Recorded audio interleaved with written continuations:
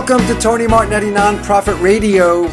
Big nonprofit ideas for the other 95%. I'm your aptly named host of your favorite hebdomadal podcast. Oh, I'm glad you're with me. I'd be hit with Andreostrongylus cantonensis if you infected me with the idea that you missed this week's show. You hear that cutting in the background, by the way? Having a little work done outside.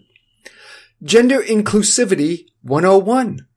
Our 21 NTC coverage continues with a convo that started out talking about gender inclusive data and includes a lot of best practices around that.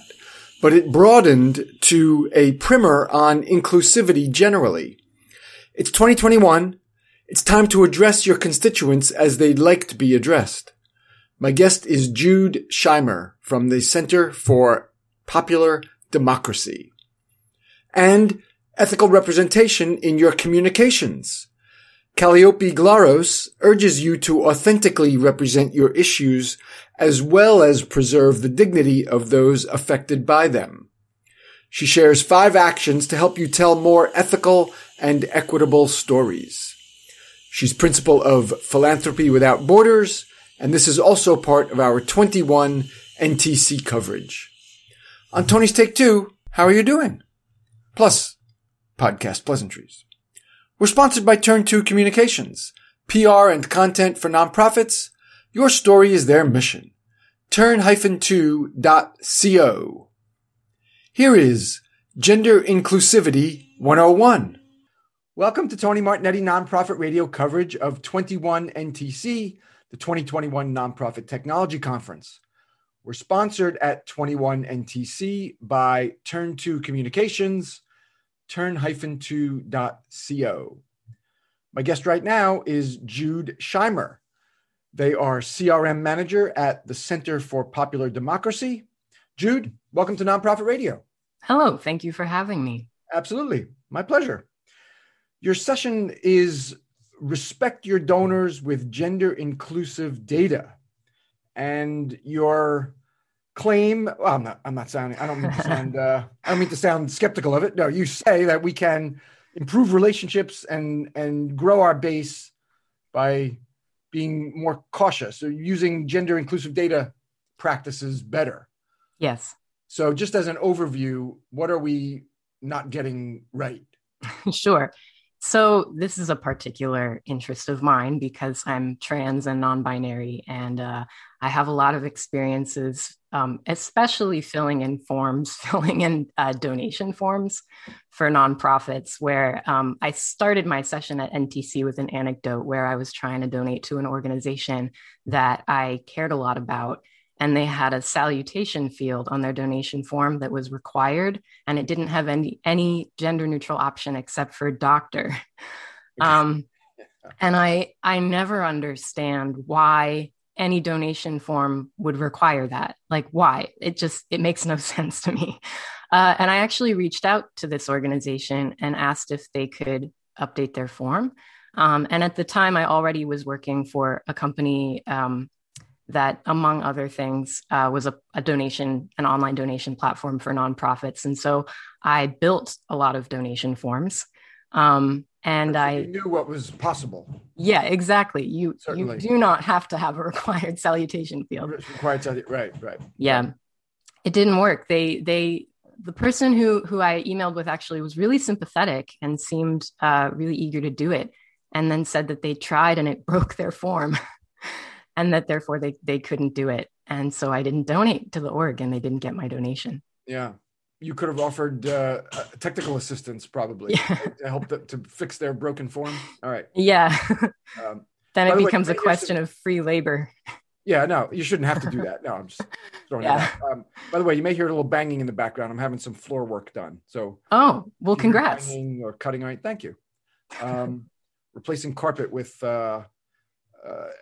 LVP, this planking, this vinyl planking that doesn't look like 1960s vinyl. Yeah. So it's a little noisy, but that's you might hear that in the background.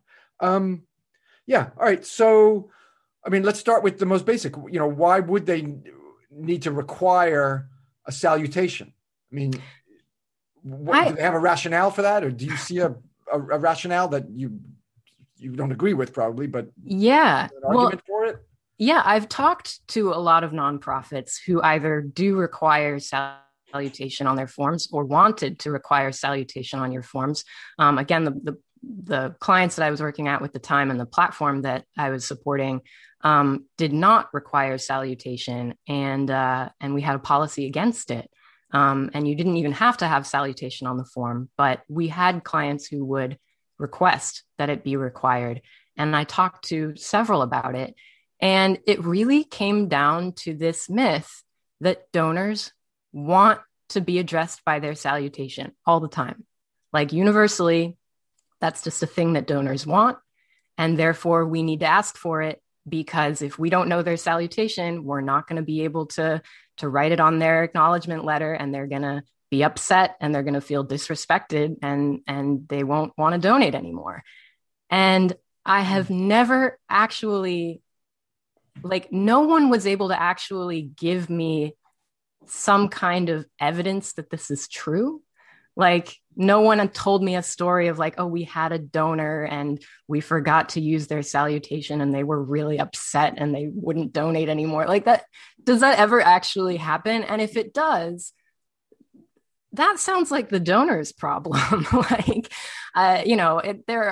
you can find other donors if you have, one odd one who insists on being referred to. It not only insists on having their salutation used, but having it asked up front. And the idea that it should be required, like at least just making it optional, gives people the opportunity to put it in if they want to be addressed by it. And then no one else has to. But required makes no sense to me. All right. So let's broaden this and go to what else is out there that we should be sensitive to besides salutation. Sure. I guess what is gender data? Sure. So there's the actual gender field. So male, female, any other options, of which there are actually many more. And there also is pronoun, and I also want to be clear, like salutation is not analogous to gender, and pronoun is not analogous to gender. So someone may identify as male, but use they, them pronouns because pronoun usage is very personal. But all of these things relate to the concept of gender. So when I talk about gender data, I'm talking about all of the various fields that people associate with gender. So yeah, there's salutation, there's pronoun, there's the actual gender field. And then there's also sex, which I address in my presentation as being totally irrelevant to this conversation. When we're talking about donors, donor data, there's no justification whatsoever to ask for or know the sex of your donor, meaning the sex they were assigned at birth. It's a complete non-issue. So you can just drop it off the list. With gender itself, the gender field, this one is very interesting. So multiple times I've seen forms that ask for gender because they want to like put a t-shirt in someone's membership package and want to know whether to include a men's or a woman's t-shirt. But there's no explanation of that. They don't ask for like t-shirt style. They just ask for gender, male or female. Right, but no size. Right. So yeah. Okay. So that justification seems kind of thin. Yeah, exactly. To be kind, that's a thin. Yeah. All right. Yeah. So that's an example, and that's one that I've seen on donation or at least membership forms. And then also, though, there are other reasons why a nonprofit might want to ask for gender, less so because of just a donation situation, but maybe because they're accepting some kind of application or submission, maybe around their programming. Maybe they're going to have an event and they want to have performers or panelists. And that actually is a really good justification for asking for gender to ensure equity. To make sure that you don't end up with, an all male or all cisgender panel or, artists in your new works programming, things like that. And in that case, there are best practices for how to ask for gender. Okay. We'll get to that. Okay, cool. Definitely won't get ahead of it. Yeah, no, we want to get to the best practice. Yeah, I'm just trying to set the field for what it is we're talking about. Sure. Can I? This is maybe a little well, it's not so but I want you to explain your feelings around something when someone doesn't refer to you as they or them, but says he or she. How does that feel? I'm not asking you to speak for the entire, the entire community, but how does it feel to you when someone misidentifies you? That's a great question. For me personally, it feels confusing, and it feels like being called the wrong name repeatedly. Okay, that's a good analogy because we all know how that feels, Yeah, exactly. I thought you said Tom. I've heard a few times. Yeah. Okay. And so for me, I don't have a particularly strong emotional reaction. It's just incorrect. It's just like, oh no, that's wrong. That doesn't fit. That is my unique experience. For other trans people, it can be really, really unpleasant and traumatic. It also depends on how it's done, because if someone does it by accident, they slip up, or they, like, I haven't had an opportunity to tell them my pronoun and they just assume, that feels different from when someone has been told repeatedly and they're persistently using the wrong pronoun. Right. Told repeatedly and consistently doing it wrong is almost like harassment. Yeah, I don't know if it's the legal definition of harassment, but it's harassing to you, maybe in a non-legal way, whatever. All right. Thank you. All right. Thanks. Yeah. Thanks for sharing. Yeah. And actually, there's something I do want to add to that, which is that there's sort of a scale of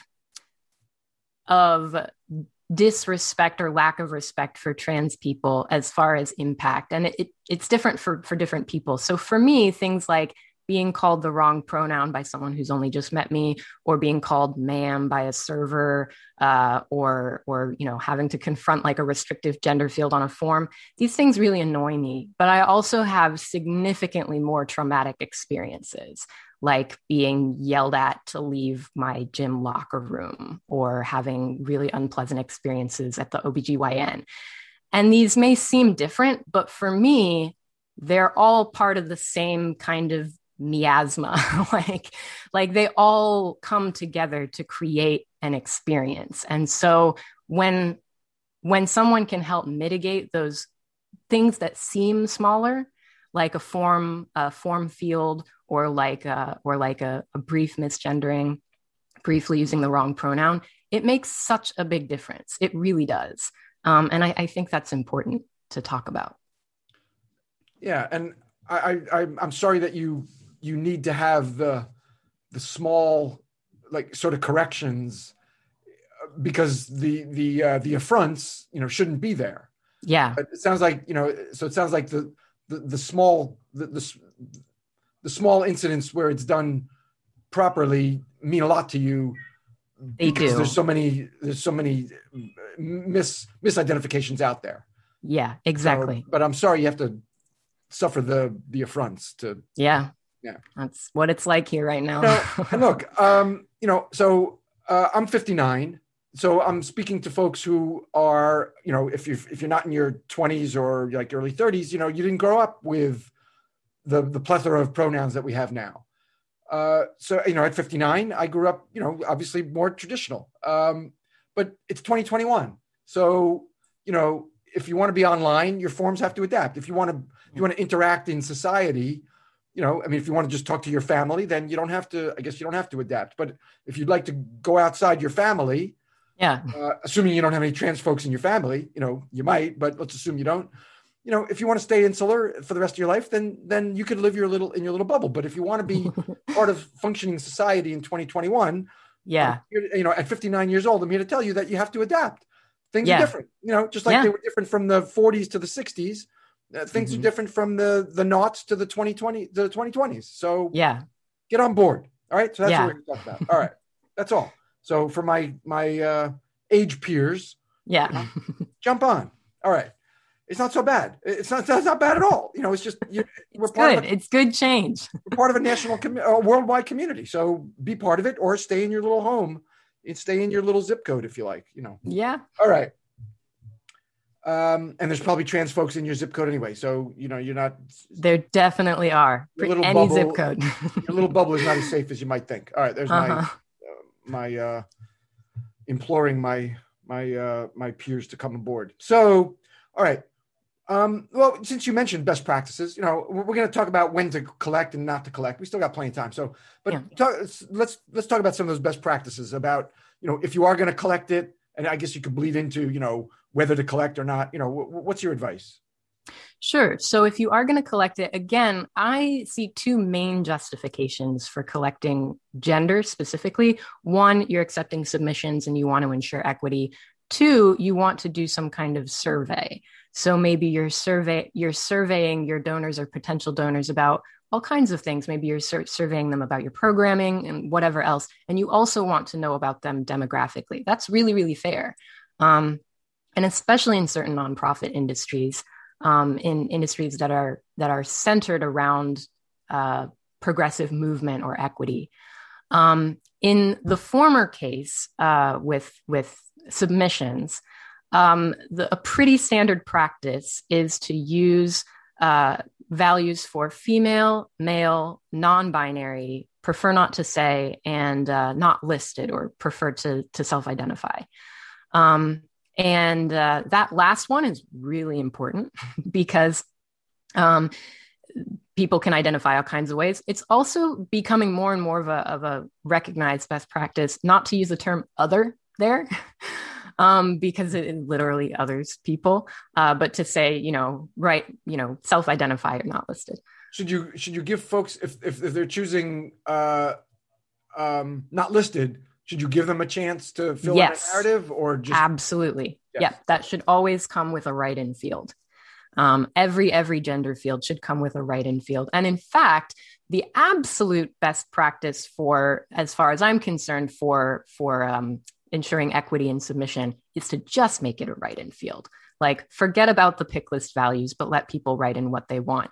Where organizations will sometimes run into issues, perceived or real, with that is if they have lots and lots and lots of submissions and they want to be able to sort and filter things. That's where the justification for a pick list can come in. Otherwise, there has to be some manual intervention because somebody might do MR period, which is going to be different than MR, which is going to be different than, and folks might spell something out that the organization wants to abbreviate standardly. Yeah. So, all right. Things like that. So that's for submissions. For surveying, let's okay. just go back for a sec. Sure. In the pick list versus straight narrative, where the pick list might be appropriate is like organizations getting thousands of submissions a month or something. Huge organizations where it's going to be burdensome to look at each one and put something in specific, to that field for each one. But if you're getting, like 10 or 15 or maybe even 100 donations a month or submissions of whatever type, donations, submissions, you can do that. You can can do a write-in field. In an hour, somebody can go through 100 of them. I mean, it's all right. So, we're not the Cleveland Clinic where we're getting 10,000 donations a month or something. All right. So let's, be open-minded there in terms of what you can, how you can accept the data. Okay. I'm sorry. Yeah. Go ahead, Jude. Yeah. Sure. So we've talked about submissions, and then there's surveying. So in surveying, it's really useful to get as comprehensive as you can data on gender. And so there are a lot of gender fields that you can include on a survey field. And another reason why I point this out is that people in general, if they're trying to just get the thing done, like they just want to donate, they just want to do their submission, then you don't want to make your form. Actually, you know what? I'm going to modify that. With donation forms, it's definitely a best practice to make them as short as possible and to ask for, and certainly to require as few fields as possible.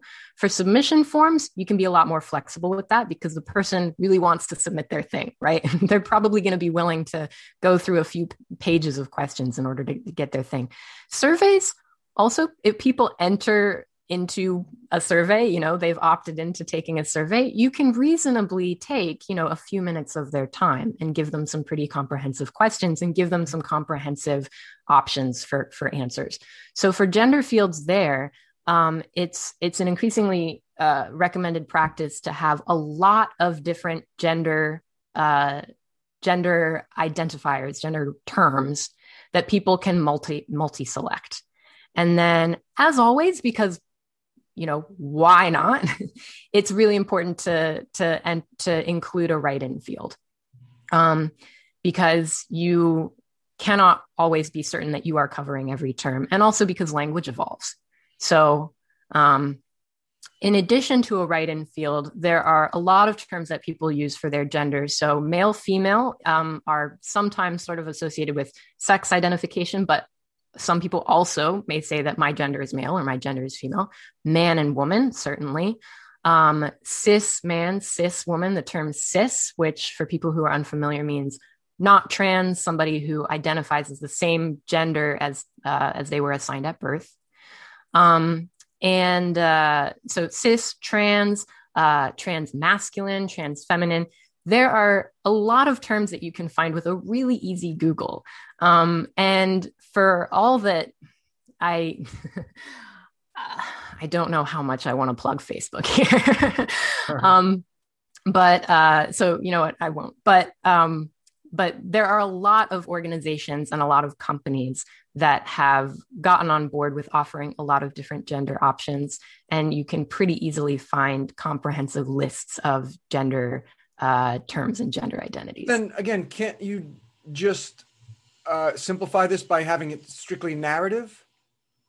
You can, but then again, the analysis part comes in. All right, you have to. So you have to look at it manually. Yeah, right. Exactly. Well, yeah, so if how many? I mean, are you getting it? Well, all right. Yeah, if you're getting 1,000 surveys, 1,000 I could see burdensome. Yeah, exactly. Okay. So if you want, for example, to see like within certain zip codes, what is the gender breakdown of our audience or our base, right? So, in these areas where we're doing certain kinds of work, we actually have a pretty significant trans population who is paying attention, who we have contact with. Over in this area, there's a significant population of cisgender women who are really interested in our work. And so if you want to be able to kind of do analyses like that, it is helpful to have predefined terms, but you do want to make sure that you have a lot of comprehensive ones. Okay. Yeah. Anything else best practice wise? Pronoun fields, or is this the place where we can get into pronoun fields? Yeah, sure. Yeah. Okay, great. So one kind of in certain places under discussed. Do I seem that structured that like I'm not going to allow a pronoun discussion at this point? But if we wait 2.5 minutes, then we can talk about pronouns in 6 minutes. I hope I don't come across that way. No. Yeah. But yeah, pronouns are really important. They're more important in a lot of situations than any of this other stuff. Because pronouns is how people are addressed. It's as important as people's names. So anywhere where you would want to know, you're going to be addressing somebody by their name, you also want to know their pronoun. And there are a variety of ways that you can create opportunities to learn people's pronouns. So if it's having to do with an event, you can ask for pronouns on the event registration form. If you're going to have the ability to say, like, in a world where we have in real life events again, if you're going to make people badges or things like that, you can also ask it like when people arrive at an event, when they log on to a virtual event. In platforms like Zoom and other video conferencing platforms, people can add their pronouns in their name. You can request that they do it. You can model it by doing it yourself. And you also in live event settings can again offer things like badges. It's also very possible, and sometimes people feel uncomfortable about this or don't know how to do it, but to ask for people's pronouns in real life, just in a conversation. And I think that the easiest way to do that is to offer yours first. So to approach someone and say, oh, hi, by the way, my pronouns are they, them. What are your pronouns? And it models the behavior. it makes it into, this is a thing that we're doing together rather than sort of like, what pronouns do you use? Right. These are my pronouns. What are your pronouns? There are a lot of opportunities to do that in a group setting, doing a go around at the beginning and asking people to introduce themselves with their names and their pronouns. These are all things that people can do. Okay. Right. And it becomes no harder to remember than people's names. So exactly. If you slip up on a name, you might slip up on a name. If there's 20 people in a group, you're not going to remember all 20 names if there's no badges. So if you slip on a pronoun, you say, oh, sorry. Oh, I thought it was you. Oh, sorry. I thought it was her, whatever. Yeah. And there are millions of names. There are millions of names and only a handful of commonly used pronouns in each language. So you know what? You really can do it. Okay. Yes. But if you make a mistake, right? I mean, it's not, don't crucify yourself. Just, sorry. Yeah, sorry. Exactly. I actually recommend really short scripts for if people make a mistake. So if you make a mistake in front of the person you're talking about, you can say, oh, I'm sorry. Thank you for reminding me. And then you use their correct pronoun going forward. If it's if they're not there and someone informs you, oh, that person actually uses he, him pronouns, you can say, oh, thank you for letting me know. And you use he, him pronouns going forward, right? You thank the person for letting you know. They've gone out of their way to do it. They might be kind of sticking their neck out to point that out. It can be uncomfortable. So you thank them for doing it. If the person who you misgendered is right there, you say, I'm sorry. And then you move on. You don't have to grovel. You don't have to, suddenly make them the center of attention. You don't have to make yourself the center of attention. Just apologize, thank them, and move on. Very practical. This is becoming sort of a 101 on correct, correct, not only pronoun usage, but, addressing the trans community appropriately. Yeah. So, all right, we have a couple minutes left. What do you want to leave folks with, Jude? Wrap us up. Sure. Well, I have an anecdote where I had like a uniquely pleasant experience. So you ended with you started with a crummy experience. So end with end upbeat. Oh, excellent. Yeah, exactly. So I was talking to a canvasser who was helping me fill out a donation form on a tablet. And that person was actually filling out the form and asking me the questions. And they said, oh, by the way, we have an optional salutation field and we have mix available, MX, which is the gender neutral salutation. Would you like to enter a salutation? And no one had said anything like that to me before. Just like asked, would you like to? And said, we have a gender neutral one available. And it made my day. It was no effort whatsoever on that organization's part. It took 2 seconds and I transforming an experience from a negative one where they're not going to get my donation into a positive one where they get my donation and I feel really positively about that organization is no effort. There's no reason not to do it. That's perfect. Let's leave it there. Great. Jude Scheimer, CRM manager at the Center for Popular Democracy. Thank you very much, Jude. Thanks. Sure. Thank you. My pleasure. And thank you for being with Tony Martignetti Nonprofit Radio coverage of 21 NTC, the 2021 Nonprofit Technology Conference, where we're sponsored by Turn2 Communications, turn-2.co. It's time for a break. Turn2 Communications. Relationships. Turn2 has them with places like the Chronicle of Philanthropy, CBS Market Watch, the Wall Street Journal, the New York Times. Turn2's clients get placements because of their relationships. So when there's a reason for you to be in the news, or you need to be in the news for your own reason, Turn2 can leverage these relationships on your behalf. You're more likely to get coverage that way than you are calling them up cold on your own. So use the relationships that Turn2 has to your benefit. Turn-2.co. It's time for Tony's Take 2. How are you doing? A few folks got back to me, but I'm curious to see if there's more. And I did hear from some insiders as well. Again, those folks who get the weekly insider alerts, telling who the guests are each week. So, how are you? Anything you want to share about your experience through the pandemic? Vaccine? Have you gotten one? Your family? Was there any sickness in your family? How's it looking, planning to go back to the office? Are you planning that yet? Is your office planning it?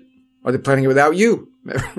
Do you know? Maybe they're planning it without you and you don't know. In that case, you won't be able to bring that up to me. But if they're planning it and you do know, and you're included, how's it feeling? So I'm interested in how you are as we begin to see the end of this, although fourth surge seems likely. Plus, the pleasantries got to go out, right? The podcast pleasantries. I'm still enjoying sending these out to you. So I am grateful that you are with Nonprofit Radio, and I'm gratified that Nonprofit Radio is helping you in your work. That's why I do the show. So, pleasantries to you, all of our podcast listeners, each of you individually, and then collectively as well. Pleasantries to you. That is Tony's Take 2. We've got buku buttloads more time for Nonprofit Radio. Here is ethical representation in your communications. Welcome to Tony Martignetti Nonprofit Radio coverage of 21NTC, the 2021 Nonprofit Technology Conference. We're sponsored at 21NTC by Turn2 Communications, turn-2.co. With me now is Calliope Glaros. She is principal at Philanthropy Without Borders. Calliope, welcome. Thank you, Tony. I'm so excited to be here. It's a pleasure. Pleasure to have you. I'm glad you're part of 21NTC and our coverage. Your topic is from exploitation to empathy, ethical representation in fundraising communications. This is a concern. What do you feel nonprofits are not getting quite right around authentically representing people and issues? Yeah, well, this is a big topic right now, Tony, and there's a lot of people who are talking about it. But I think my approach is a little bit different. For me, it's not about making cosmetic changes to the images, just showing happy faces instead of sad faces. And it's also not about sort of superficial changes to language, like replacing some words over others. I really approach this topic from the lens that what happens behind the scenes in your storytelling process is just as important as what the audience sees. And so this isn't about making tweaks to the final narrative. It's really about working in collaboration with your story contributors to truly understand how they want their stories told. So it's very much about process, not product. Process. Okay. So we could have better processes back end to alleviate appearance problems and messaging problems that are going public. Right. I think it's a fundamental mindset shift. And so, we know that our industry has this issue with representation. We know that a lot of people who work in fundraising and marketing departments have never, personally experienced hunger or housing instability or displacement or war, but they're telling stories about people who have. And so, some of the sort of, I guess, like common sense out there is to think about, how would I want my story told? But I don't really represent some of the people that I'm necessarily writing about. And so it's this fundamental shift from, not really centering ourselves in our own lived experience in the stories that we're telling, and really turning towards our contributors and looking for guidance from them in how we tell their stories. Okay. And by contributors, you're thinking of who? The actual people that are interviewed by the nonprofit whose stories you're sharing if you're writing about specific people, or also the people who are just in your programs. Maybe you don't tell stories about a particular individual, or you use like a non-identifying case example, but who are the people who are being impacted by your work, who are actually impacted by your mission? Going to them and working in collaboration with them and really using their insight to guide how you make decisions, what kinds of stories you're telling, how you're talking about the issue, because they're the ones who are actually experiencing it. So is it about the questions that you ask them to elicit their story? That's a big part. That's a big part of it. Help us have the right communication with the folks that are contributing. Right. So I think the very first thing that an organization has to do is to get feedback about their communications from the people in their programs. And so Uh, it's not just interviewing them to get their stories, but actually going back and showing some of the communications that you've released and saying, what do you think about this? How mhm. satisfied are you with your portrayal? What would you like to see? Right. So even more open-ended questions, not just about, did you like this? How did you feel it? It represented you, but what else would you like to see from us, right? So get feedback is the first step. But also, if you really want to make an impact on your storytelling process, you have to almost create, like I call it, a feedback channel. It's not just about going in once and getting some feedback and putting it in a little report and then it sits there, but having a continuous process of working in collaboration with your contributors. So every time you're getting stories, you're also getting feedback, and you can continue to refine your stories in an ongoing way. That's really the first step. Okay. Okay. So getting feedback about the portrayals from the folks who are being portrayed. Yes. Okay. Interesting. So that means including those folks in your communications. I mean, if you want to make this a regular process, you're saying not just going one time, but have a regular feedback mechanism. So start adding folks who are the beneficiaries of your work to your e-newsletter, for instance. I think that ultimately, every organization should look at increasing, in long term, increasing the representation of staff that they have who are responsible for communications. Those folks should, be from those communities and should share some lived experiences and identities with the people who are impacted by that program. I think that's the long term strategy. I know Right. that, it's not going to change overnight. And so I think in the interim, it's really about both a mindset shift and also creating some different processes. So I'll give you some more concrete examples, Tony. So get feedback, but also a big mistake that a lot of nonprofits make is they view this concept of consent, right? And we have this in journalism too, right? Getting consent to tell someone's story. They view this concept as a form.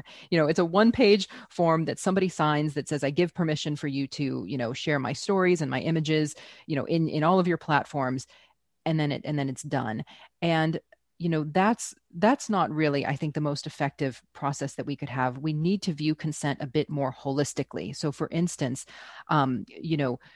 how are we getting the stories to come to us, right? And so instead of necessarily going up to someone in the program and saying, hey, can we interview you, or hey, can we have you speak at our next event, how are we allowing people to opt in, if that's possible, depending on the structure of your organization and your work? So are we allowing our story contributors to sort of self-select into the process, to sort of raise their hands, so to speak, and say, hey, I would like to be interviewed, actually, instead of us asking them? Because there's power dynamics, and sometimes people might feel like saying yes when they really don't want to do something, but because you ask, they feel that they have to say Okay. yes. So you're suggesting make it more an open question to the group at large. Yeah, if it's possible. And then let them and ask you saying, and then asking for volunteers to, instead of going individually to a family or a person and saying, can we tell your story?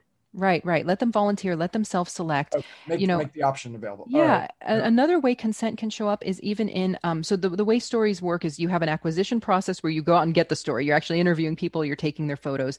And then, on the back end inside a nonprofit, the stories go through this kind of interpretation process, right? You have, the recorded interview or the notes you've taken, you've got all of these photos, and now you have to put that content into a newsletter or put it into a campaign, right? How are we involving our story contributors in that process? Are we letting them look at their story once we've edited it and put it into the campaign or the newsletter? Are we showing it to them and letting them make edits before we send it out, before it goes live? Or, are we going back to them and saying, hey, here's what we ended up writing. Here's what we're going to post. What do you think? Are there any changes you'd like to make? How does this look to you? So are we involving them in that editing process? Is that not common, you think? It's not common. I would have thought that that's the same process that folks use with their donors when they're doing a donor. So I do fundraising, so I'm more on the donor side. That I'm not right. on the beneficiary side. But with donor, when fundraisers are doing donor testimonials, there's lots of back and forth. It's not the same, No, it isn't. And you've really hit on, I think, a fundamental issue in this industry is that the way I define exploitation in my talk is that it means that we're treating some groups better than others. And in the nonprofit space, we definitely treat our donors better than we treat our story contributors or our program participants. And so even if we think about this notion of consent, the way consent looks with donors is totally different than story contributors. So as I was saying, many organizations have this kind of one-page, media consent form. Yeah. And there are forms that actually say your consent is irrevocable. Once you sign this, we can use your image and story however we'd like, and you can't do anything about it. But that's not how we treat our donors, right? If our donors sign up for a newsletter and then they decide to opt out later, they can opt out at any time. If they decide, maybe they don't mark their gift as anonymous, and so we kind of release things, and then they say, oh, actually, I don't want that kind of recognition. Please, don't add me to your annual report. Please make it anonymous. We let our donors kind of opt in and opt out, and we give them all kinds of controls and consent. But with our story contributors, nope, your consent is irrevocable. That's what I really want to change, right? And I think that's the last part of thinking about consent as a process. There's opting in, if possible, in the story acquisition process. There's involving them in the interpretation, like you said, with donors, having back and forth. And then at the end, if years go by and we're still using their face, on the as the hero image on our website, and they say, I don't want to be on your website anymore. Why on earth can't we take that image down, right? Why does someone's consent have to be irrevocable? So you've really nailed it, Tony. The way that we engage our donors and the control that we give our donors has not been the way that we've treated our program participants and our story contributors. Yeah. All right. Interesting. As I said, I'm only aware of the way it works on the donor side. And I would have thought that it was equivalent on the beneficiary providing side. All right. What else do you want to talk about? Not that we're not near the end, but I feel like, you've been studying this and thinking about it for years, and I'm coming to it after I've had another conversation with Amy Sample Ward about specifically about poverty porn and avoiding that. But that was more about images, and of course, we're talking more about process. So you think about this more than I do, basically what I'm trying to say. So what do you want us to know? Right. So there's, I think, a couple main points. In the title of my talk, it goes from exploitation to empathy. And so I view empathy as being on the other end of the spectrum of exploitation. But I think that this word is misunderstood in our industry. We hear it all the time. And I think it's misunderstood. And so I spend a little time talking about what empathy actually is. I think a lot of people think that when you have empathy with another person, it means that you are feeling exactly what they're feeling. But then my question is, how do you know what someone else is feeling, right? And what if you have very different lived experiences? I'm sure you and many of our listeners, can think of a time where you're sharing an experience with someone and they responded with like, oh, I know exactly how you feel, when this happened to me. And then they describe something that was not at all what you experienced. And you're going like, no, that's not it at all. Or they blow it out of proportion and think like, oh, that's happening to you. Oh, I'm so sorry. Oh, you must be devastated. And you're going, no, I'm not. Right? People, they're projecting how they would feel if they experienced what you experienced. It's not what you would feel. And so the way that I approach empathy, in this topic and how it's related to storytelling actually comes from the work of sociologist Milton Bennett, who distinguished between sympathy and empathy by saying that sympathy assumes similarity.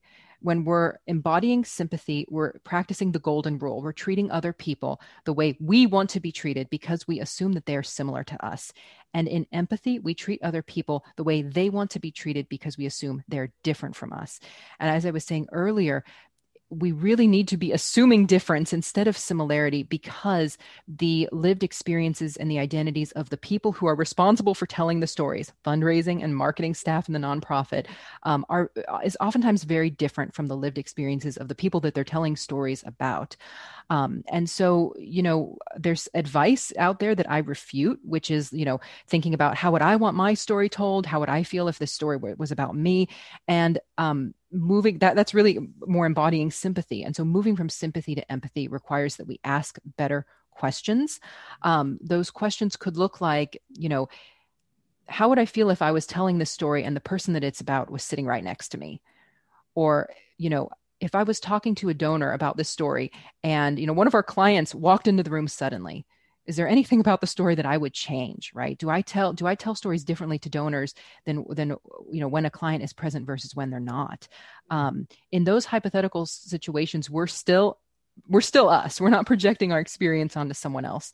And so those are the better questions that we could ask. And that's, there are so many ways that I think in the nonprofit sector and in storytelling, we embody these sympathetic responses, and we assume similarity, and we assume that our experience is universal and we're some kind of a baseline. And really, it's not the case. So I think that's one main point.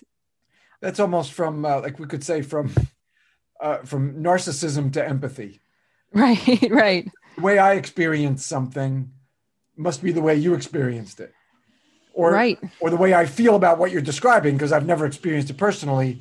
The way I feel about what your situation is must be the way you are feeling about it. Exactly. Because I'm the center of the universe, so naturally my feelings are the same as yours. Yours would be the same as mine. Yeah, it's a projection, and I think that it's at the pitfall. It's we all have like interpersonal examples of conversations we've had. And the reason I bring it up and that I go to the trouble of defining it is because I think that basic perception is what is at the pitfall of all of the mistakes that we make in mass communications and in the way that we represent other people. It's kind of using ourselves as a baseline and not really thinking about sort of the differences in our lived experience. So that's one thing. Yeah. All right. Distinguishing between exploitation and sympathy and empathy. And your point, about asking feedback. I mean, just how does this story look to you?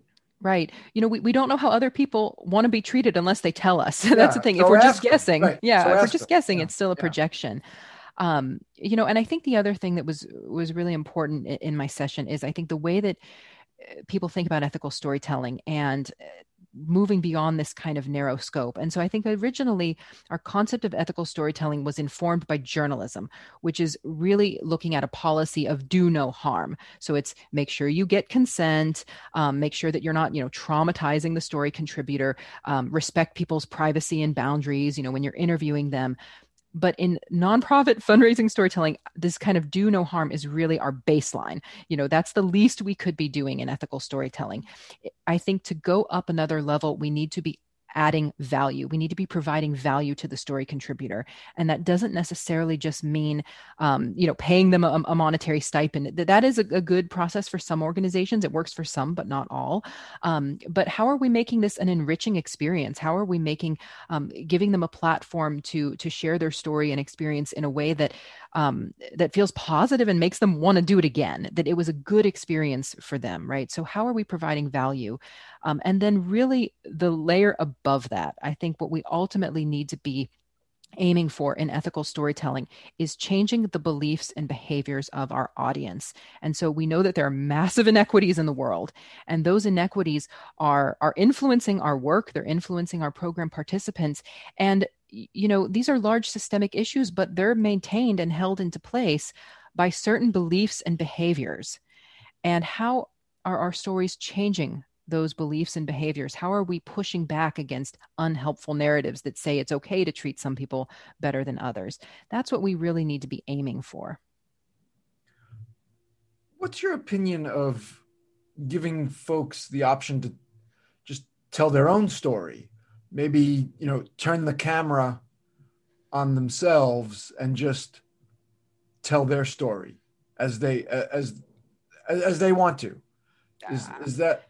Yeah, I think it's in their own words. I would think that would be valuable, advantageous. I think that the closer that we can get to honoring that sort of authenticity and the autonomy of our story contributors. So letting them speak in their own words, tell their story in their own manner. The closer we can get to that, the better. I also know that you can't fit everything into a tweet, and you can't fit everything onto a 1 or 2 page campaign letter. And so I know that forms and opportunities that are great just for that really authentic sharing. And then there's some that we do have to, interpret for our audience. So Yeah. All right. I mean, it could be the person's personal narrative with, with context, right? I mean, Exactly. right. I mean, there is a purpose behind these too. We are using these stories to raise money. So, I mean, they have, we're not just trying to create an archive. We're not writing a documentary where this is market driven content, but Yep. the person could use their own words and we fill in with lots of context. Yeah, I think that was some advice that I gave in my talk as well, is really trying to give the story contributor autonomy as much as you can, and let them use their own words, and let them, tell the story the way that they want. And of course, there are shifts there are different things that we could do in our interview processes. There are shifts that we can make into the kinds of questions that we ask. But it really should be about giving more autonomy to the story contributor and honoring their authenticity. Your session description mentions 5 actions to tell more ethical and equitable stories. Are those things we can talk about in 5 minutes or so? They sure can. And so I think one of them we already touched on, which was to create or fix your feedback channel, right? To make sure you're getting feedback. And if you're already getting feedback, make sure that it's done in a consistent way, and that it's specific. And I would also say to the listeners, consider having kind of like a control and a test group. And so, there's power dynamics at play, right? And when we go to some of the people in our programs and ask for feedback, because they're receiving services from our organizations, those people may be inclined to tell us what we want to hear. And so I get a lot of questions about addressing power dynamics. And there's not necessarily a lot we can do about those dynamics, but I would also not just ask people who are, in your programs, who are receiving services from your organization, but also ask people either within the community or people who embody some of the identities or lived experiences of those people, but they're not getting services, and see what they think about your communications. If everyone in your programs is saying, "Oh, these look great, you're doing great job," and then other members of the community are going, "No, these are so stereotypical. These are really this isn't representative," right? That's some interesting data. And so don't just ask people in your programs, but ask people outside of your programs. Okay. Feedback. I think, all right. Yeah, feedback. And point 2 is view consent as a process, not just a form, right? First, take a look at your form and make sure you're not saying, that their consent is irrevocable, because it really isn't. Look at ways that you can incorporate consent into your entire process, from the moment you're getting the story, the editing and interpreting it's going through, and then even long after it's used. Can someone ask for things to be taken down? I think number 3 gets at that last point that I made around ethical storytelling, sort of beyond the baseline, really changing beliefs and behaviors. I really encourage everyone to push back against harmful or unhelpful narratives. And so what are the assumptions that exist about the people in our programs, about their situations? Are those assumptions are they helping us move our work forward or not? And if they're not, then how are we pushing back? Think about the stories that we're not telling, right? We've got all the stories we're telling, but what are the stories we're not telling? How are our stories shaping the expectations for both our donors in terms of what is required for change? What does impact look like? What does change look like? Often our work, change doesn't happen overnight. But if we're saying that to our donors, you're going to transform someone's life, in a day, that's not really a reasonable expectation. And also, our clients and story contributors see themselves in these stories. We're not hiding them from them. And so what kind of expectation are we setting for them, right? So pushing back against unhelpful narratives. And harmful and unhelpful narratives. And then really looking at every communication and saying, is this message reinforcing those narratives, or is it challenging them? The 4th piece of advice I gave was being the microphone and not the voice. It's kind of a proverbial, it's a metaphor. And so, you see these communications, Tony, like, we're the voice for the children, we're the voice for the poor, and all of these people have voices. They have a way of expressing themselves. And so you're not really speaking on their behalf, but you are providing them a platform and amplifying their message. And so being a platform, being a microphone and not a voice, means that you have to, as a storyteller, as someone in your organization tasked with that, you have to analyze your own perspective. You have to be thinking about what's influencing my perspective on this, right? You have to be, when you start making generalizations about a group, you have to be looking at like, how do I know that? How do I know, that what I'm saying is real? Where's my evidence? What am I basing this off of, right? So understanding, what kind of a microphone you are, right? And, then your final one, and then we have to the final one. That's right. We need to stay committed to changing beliefs and behaviors because it's not going to happen overnight, but we're playing the long game. And that's really what we ultimately need to be striving. Okay. You cut out a little bit there, but yes, changing behaviors. Yep. We need to stay committed to changing beliefs and behaviors. Beliefs and behaviors. Thank you. All right. That's a lot, but that was good. Kalliope. Terrific. Thank you. Thank you so much, Tony. You're opening eyes. You're raising consciousness about potential exploitation and helping us avoid it in our processes. Thank you. Kalliope Glaros, principal at Philanthropy Without Borders. Thank you very much again. Thank you. And thanks to you for being with Tony Martignetti Nonprofit Radio coverage of 21 NTC, where we're sponsored by Turn2 Communications, turn-2.co. Next week, fun volunteer activities as 21 NTC coverage continues. If you missed any part of this week's show, I beseech you, find it at TonyMartignetti.com. We're sponsored by Turn2 Communications, PR and content for nonprofits. Your story is their mission. turn-2.co. Our creative producer is Claire Meyerhoff. The show's social media is by Susan Chavez. Mark Silverman is our web guy. And this music is by Scott Stein. Thank you for that affirmation, Scotty. Be with me next week for Nonprofit Radio. Big nonprofit ideas for the other 95%. Go out and be great.